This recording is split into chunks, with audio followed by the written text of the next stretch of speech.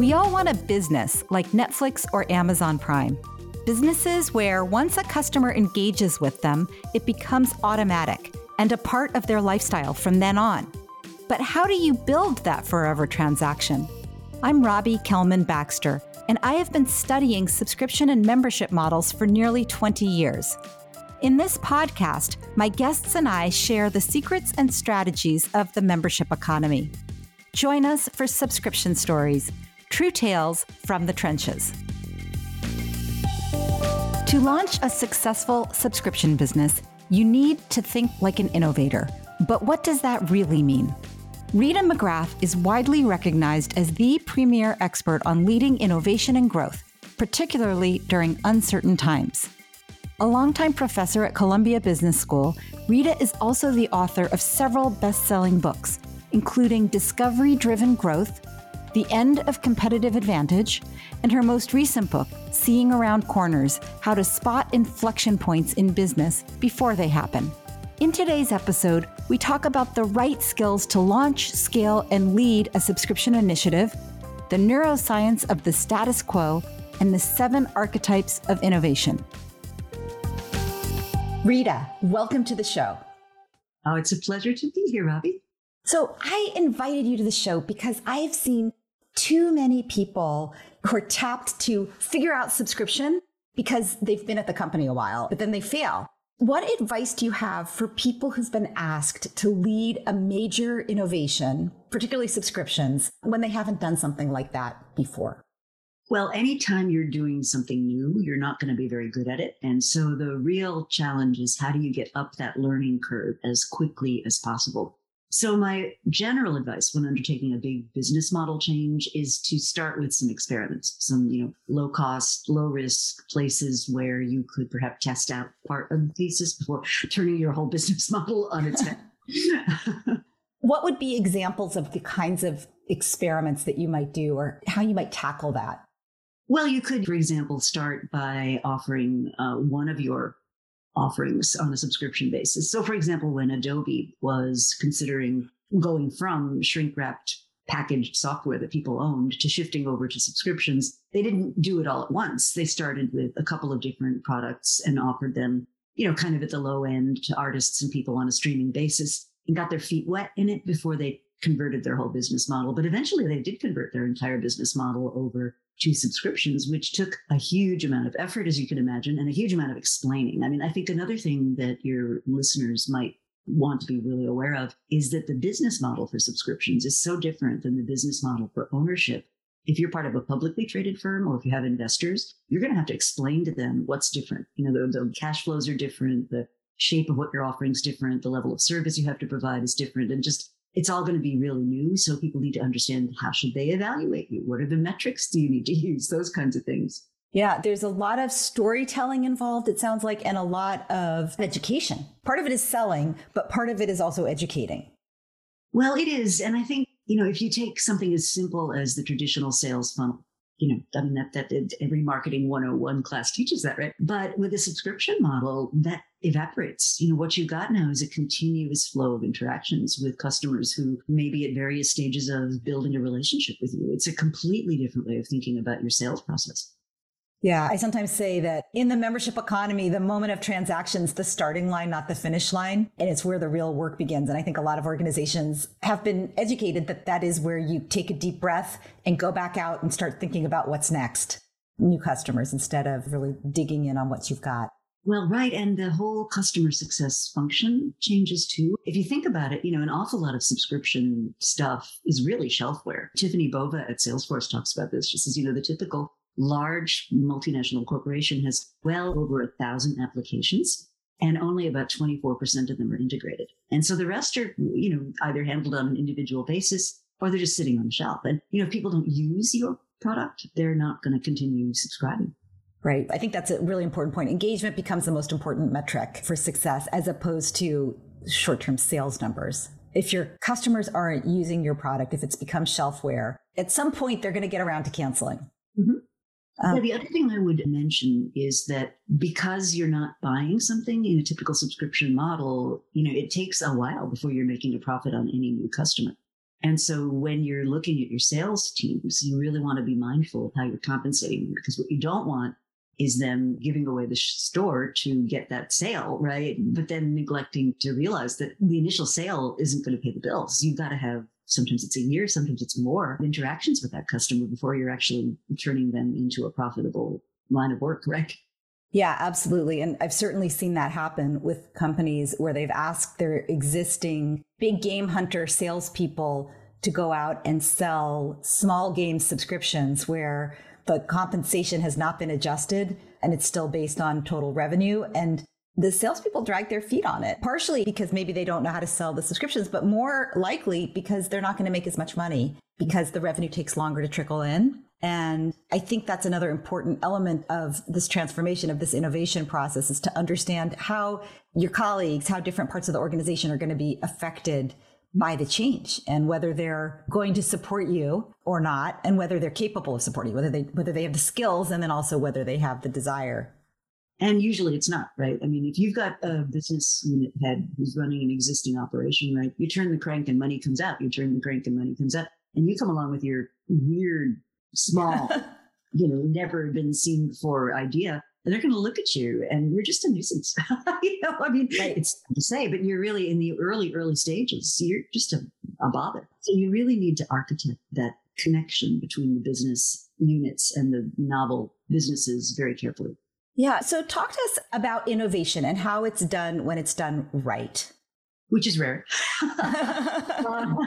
Astonishingly, that so many companies just haven't figured it out. So the first misconception about innovation that everybody has is it's all about the idea, right? We could just get more great ideas. And so we have all this innovation theater. You've got hackathons and boot camps and, thousands of Post-it notes die a painful death while we're ideating. And of course, ideation is important. You need a continuous flow of lots of good ideas, but you also need incubation, that space to kind of go from an idea to something that is actually robust enough to be introduced to a market.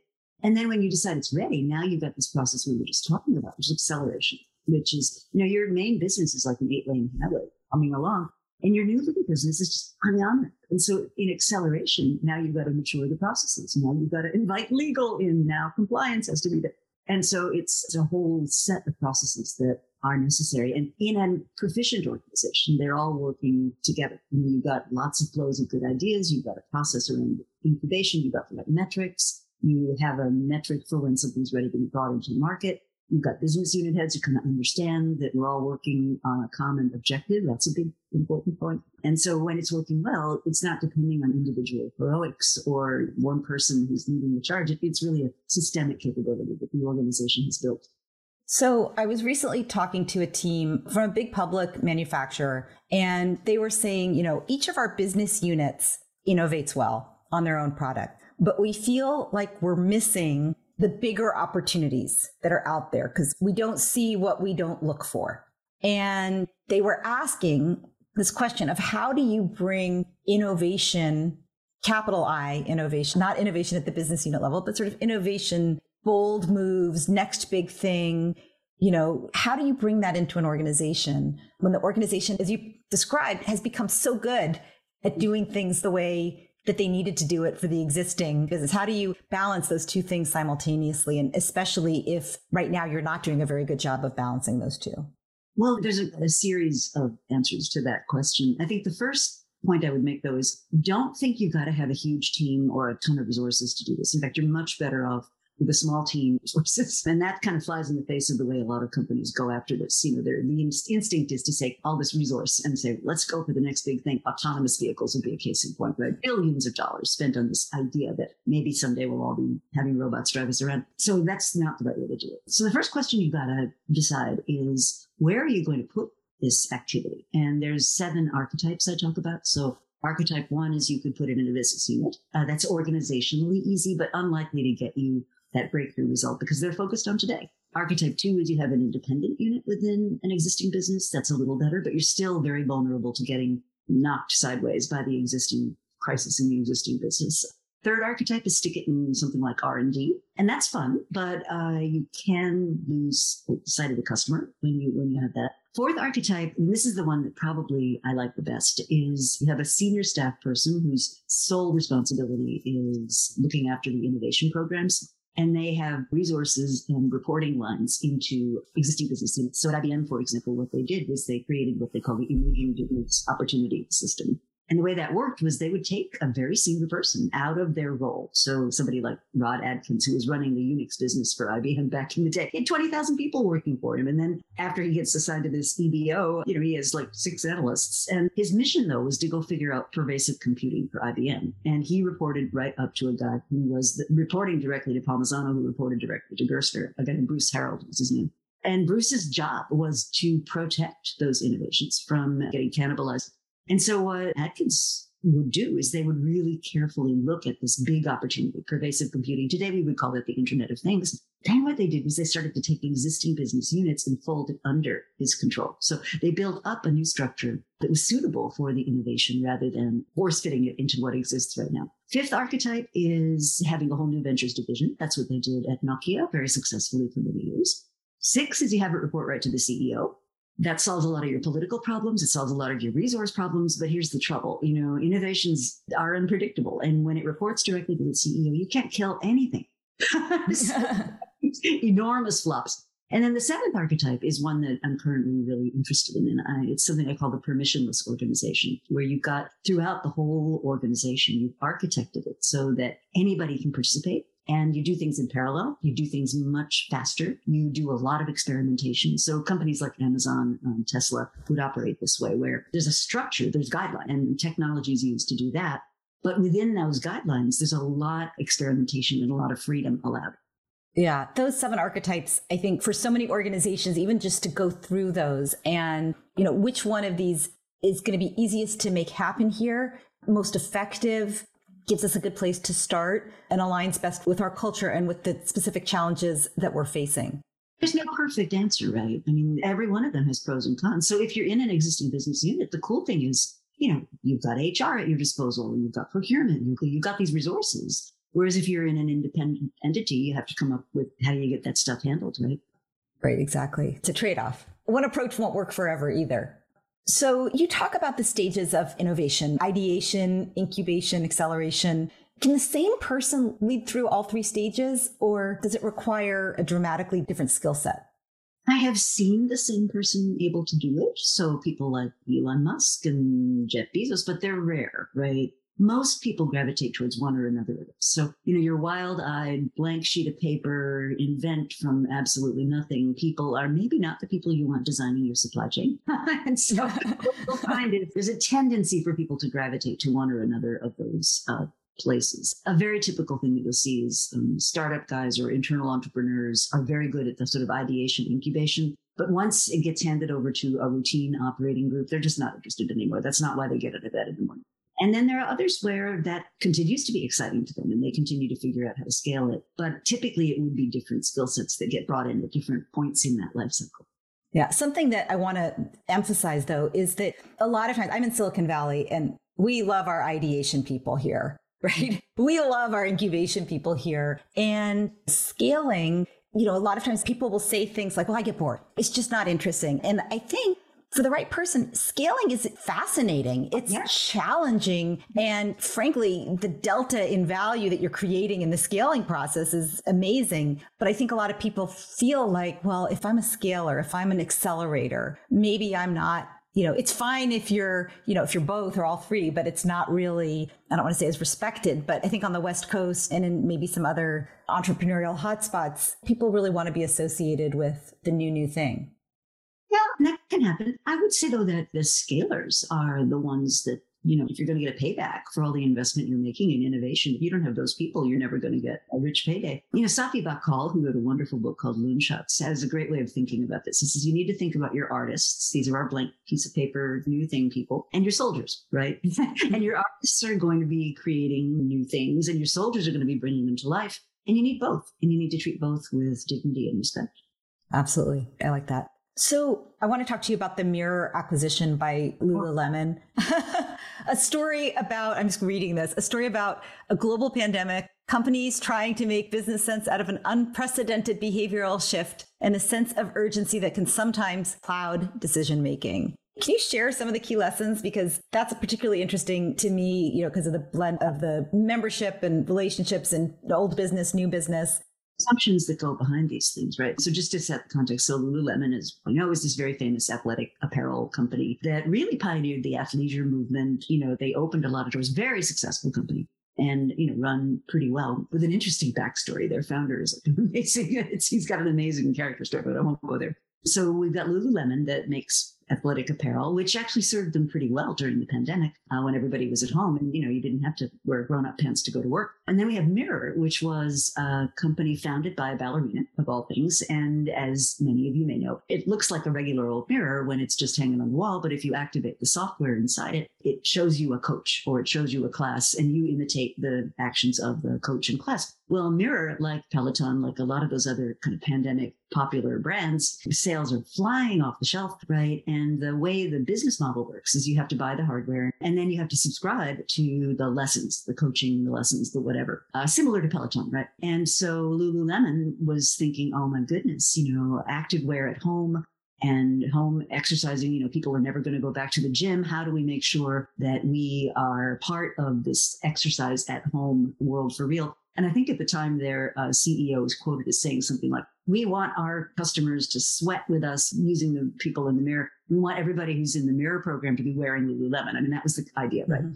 And the concept was that it would create greater stickiness because if you owned a physical thing, that you were more likely to continue to use it and that it would generate more subscription revenue. Okay, so fast forward. So then they offered $500 million, paid $500 million for it. And just the year before, and this is the part that it kind of is a head scratcher, just the year before, Mirror had raised around venture financing that valued the company at about $300 million. So somehow in 2019, they were worth $300 million. In 2020, they were worth $500 million. Go figure it. So, what happens? The pandemic ends. We decide we're bored with being at home. We go back to the gym. Sales sort of level up. But more importantly, what Lululemon's learning is that subscription model just isn't a good fit with their business, right? Their business selling actual clothes. And the subscription model is much less predictable. They kind of overpaid for the acquisition. And I think they began to see that whole line of business as a distraction. And they ended up taking $400 million write down maybe last year. And now they're looking for somebody to buy it. And I haven't updated myself on it. I don't know if they found a buyer yet, but they're basically saying, we'll take this thing off our hands for free. Yeah. So in that kind of a situation, I mean, I remember when that deal happened and people thought, wow, this is, going to be a category killer. This is so prescient of them. People who wear the clothes, now they're exercising, virtuous cycle, deeper relationship with the customers. I mean, I could have said Lululemon is very episodic, right? When I walk out of the Lululemon store, they have no idea if I'm ever going to come back, right? There's no contractual relationship, no ongoing formal structure. Now they're creating a formal structure with their customers that gives them a way to communicate with them on an ongoing basis, to learn more about them. Seems great. But it turned out to be a distraction that they couldn't rise above. Early in many innovation is a distraction. So sometimes you say, we need to push through this distraction and make it into part of the new normal. That's how you move forward. And sometimes you have to say, like you just said about this particular partnership or this particular acquisition, this was a mistake. It was too distracting, too different. They couldn't really get their arms around subscription as part of their bigger model. And now they're basically giving away an asset that they paid $500 million for just a few years ago. It's amazing, right?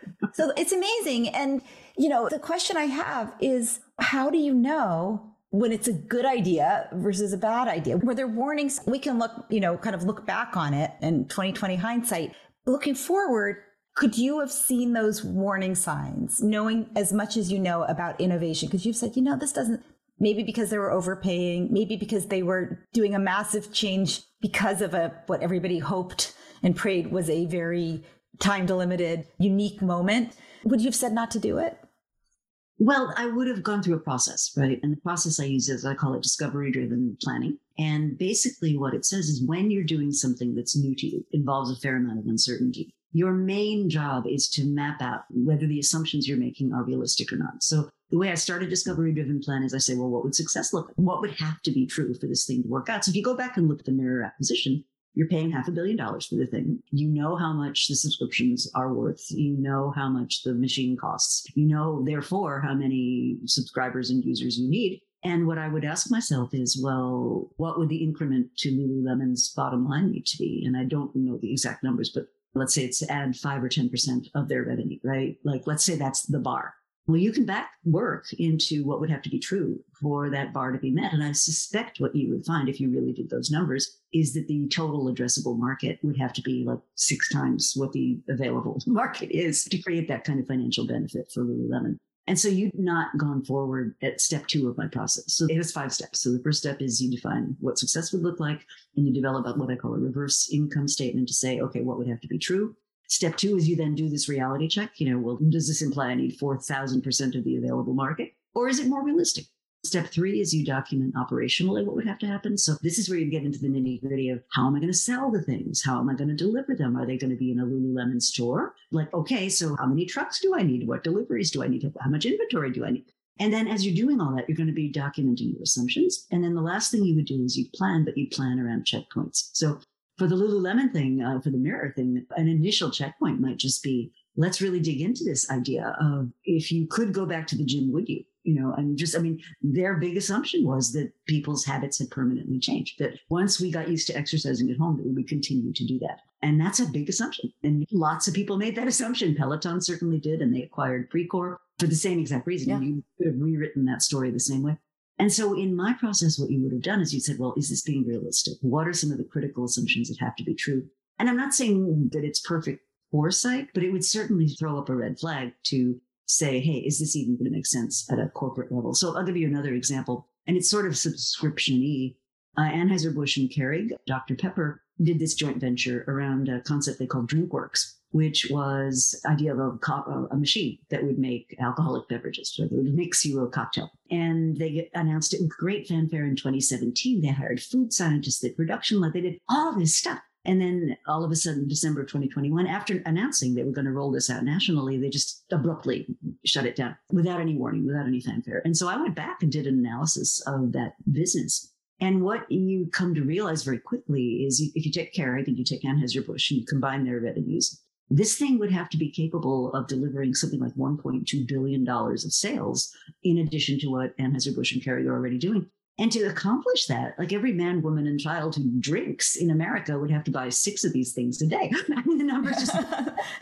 And so what they did, they made this classic mistake, which is they made the assumption they knew what they were doing, and they built this huge team around this concept without really testing whether it made sense. Now, an entrepreneur, a founder who's founded a company called Bartesian, now, he's not starting with that, it's got to be $1 billion. He's starting with, can I make a living at this thing? And he's building a really viable business out of the Bartesian machines, which are now available in Walmart, and you can get them by a subscription, and he's making it work really well. But among the critical differences is he doesn't have that need for bigness hanging over him. But more importantly, his pods are the flavor. You buy your own booze. And with the DrinkWorks machine, the booze was in the packages. What that means is you now introduced an incredible level of complexity in how you distribute it, because you can't just send those through the mail, right? With Bartesian, you can. You have to actually sell them through a liquor store. You have to have, and depending on the state that you're in, that may be a state-run liquor store. It could be private or whatever. So you're just introducing a level of complexity that I think was overwhelming for the business. Yeah, it's fascinating. I mean, all the little details that come together and all the things that you don't realize you don't know sort of brings me to the next area that I wanted to talk to you about, which is what do you do when your innovation, your new idea requires multiple simultaneous transformations? So, in the case that you just described, they needed to learn about sending alcohol to people's homes. They need to hit these very big numbers. They need to learn about subscriptions, all of these kind of new things happening at once. The example of Mirror and Lululemon, right? They had to learn about subscription, but also a much more sophisticated understanding of digital business would be required with Mirror, I think, than with running a commerce business that has a store. How do you think about that and managing multiple transformations when it's not just one thing that has to change, but it's actually going to lead to kind of a domino effect of multiple transformations? The guideline here is not to bite off too much at once, right? So you can do that if you operate in parallel. So you've got one team learning about e-commerce and another team at the same time learning about store placement, and another team really studying consumer behavior, and another team really say, you can learn a lot because you're breaking the task up into pieces. Yeah. And this is what these permissionless organizations that I talk about do. They take these large, complex problems and they break them up into digestible chunks so that any one team is not overwhelmed. The other thing that I think is really important is because you got the work broken up into pieces, you get to results much more quickly. So rather than approaching it like this big monolithic, we made the announcement and now everybody's scurrying around and the whole organization is like doing things in sequence, what you're doing is things in parallel. And that speeds things up. It gets you faster learning. It increases your organizational clock speed. It does a lot of really good things for you. Very smart. Lots of great phrases that you have coined. You've talked about innovation theater and discovery-driven planning. Talk about neuroscience of the status quo. These are great phrases. Maybe you can share a little bit about neuroscience of the status quo. And then the next question I'd love to ask is, how do you come up with these ideas, these phrases? So the way our brains are wired, right, is when we're engaged in predictable activity, because thinking takes a lot of energy, right? Our brains are trained to use sort of fast thinking, right? So if you think about it, you make hundreds of decisions every day. Ever have this experience where you drive home from, say, a commute and you walk in your front door and you have no actual recollection of how you got there? And that's our neuroscience taking over. What it's doing is it's taking the burden of having to think about things away from us. Because if you had to think about every single thing you had to make a decision about all day long, you'd be paralyzed, right? So what the brain does is it conserves energy. So anything that's routine, it just sort of puts in that space that goes, yeah, okay, routine. And that's going to lead to predictable, what my friend Greg Galley calls predictable paths. If you want to do something new, you have to introduce some kind of shock or some kind of stimulus into the brain.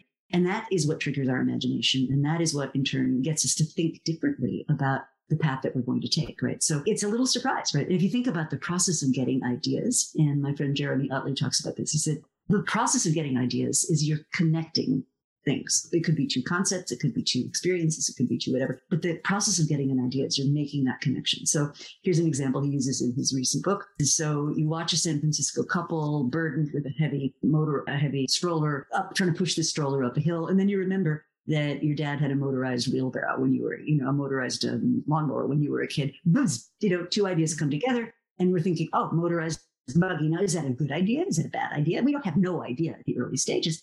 But now you've got a concept, right, which is this process of putting these two ideas together. So when you're trying to come up with something new, the neuroscience of it is you need to introduce that idea of, oh, I've now got this new thing and I can connect it to that new thing. And if you think about the process of human imagination, that's what it is. We get startled by something and say, wait a minute, that didn't work out the way that I thought, or that was new, or that was unusual. And it sparks our imagination, which is the more energy intensive part of our brain. We actually have to put some effort into thinking. And this Danny Kahneman famously talks about thinking fast and slow, right? And our default is fast thinking. And you don't want to do that if you're involved in something that's expensive or dangerous or risky. You want slow thinking. You want painstaking attention managing things. So I think that's this kind of neuroscience aspect to it. Yeah, very important. I think if you're back to this company that wants to be more innovative, right? One of the things that they need to do, I think, is to create space for slow thinking, which is very different from sort of how you go through your day where you're like, I don't even remember what I did today, but it went, people often will say at 5 o'clock or 6 o'clock when they log out, boy, today was a blur. I don't even remember, like the drive home, your whole workday can become that because you're doing things you know how to do. And it just kind of takes, it's like you get on the ride and then you get off at the end of the day. So I think that's really important is, kind of making space for it. And the other piece that I think is important to call out is this idea of juxtaposition of different ideas and how that can sometimes spark something new, and how a lot of companies, when, a lot of innovators will say it's, in my world of subscriptions, it's the Netflix of fill in the blank, right? It's the Netflix of, bicycles. It's the Netflix of, automotive engineering. It's the Netflix of strategy consulting. And that gets people thinking about what could that possibly mean. And then I think the challenge is then you have to say, okay, which of those ideas is the best idea? What does it really mean to be the Netflix of video games? Right. And which of these many, many ideas are we going to use? Super helpful. And then last question is these phrases, where do you come up with them? How do you coin them? Oh, well, that I'm not consciously sure I know the answer to that. What I will tell you is I do an awful lot looking at concepts. I read a lot. I spend a lot of time with books and with authors and in conversations. And so there's a lot of kind of variety. So back to Jeremy again, he talks about the more Lego bricks you have in your bundle of ideas, like just the more you have to connect, like the more chances are that you'll run across something that's really fruitful. So that's one of the reasons, for example, why diversity is so important in organizations, because diverse people who are different than you, and that could be many dimensions of diversity, but they bring their own bucket of blocks, right? And so now you've got more blocks to connect.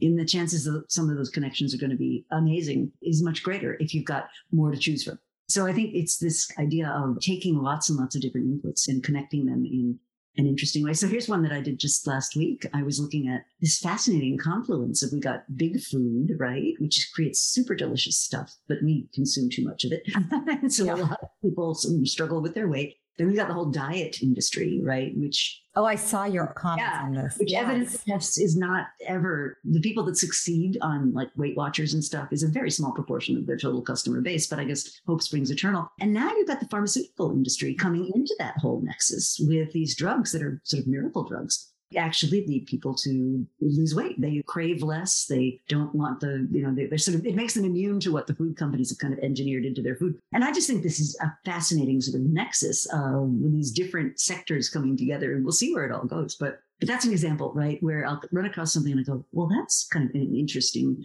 thing to observe. Yeah, we'll see where that ends up. But the obesity epidemic and the metabolic dysfunction in the world right now, everybody's taking a piece of it, but hopefully somebody is going to figure out how to actually make us better. Mm-hmm. Okay, so we covered a lot, lots more questions that I have that I could ask you, but I think I'll pause for today and hope that you'll come back again. But before you go, would you be up for doing a speed round with me? Sure. Okay, the first subscription that you remember having? It was these big books about movie stars and stuff. And I begged the parents into letting me have it. So it's things like Clark Gable and great stars of the 30s. And this big, beautiful coffee table book would arrive once a month. And that was the first one I remember having. Oh, I love that. Okay. Your favorite subscription that you use today? Probably my Microsoft package, because I lives with me. So maybe a favorite, I'm not sure would be the right answer, but most useful. A company that you haven't worked with whose approach to innovation has really impressed you? Tesla. Your favorite place to take a visitor to Columbia for lunch? Probably Le Monde, which is on Broadway and 113th Street. Most exotic place where you've ever spoken? Jakarta, Indonesia. And one piece of advice for people who are listening, if they're thinking, I'd like to be a little more innovation into my big or small team, what would be one thing that they could do right away? Practice. Set aside 20 minutes, half an hour, and set yourself a little problem. So how might I improve X, fill in the blank? And then generate as many ideas as you can.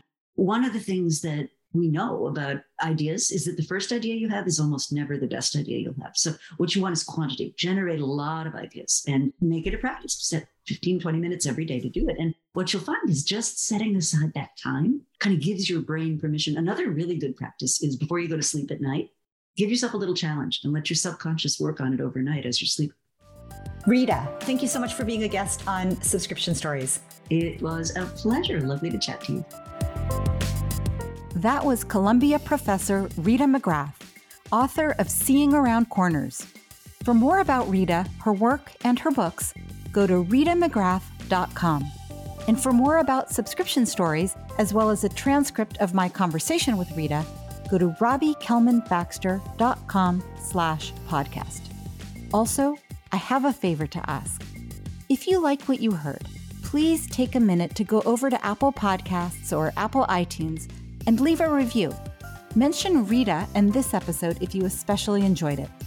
Reviews are how listeners find our podcast, and we appreciate each one.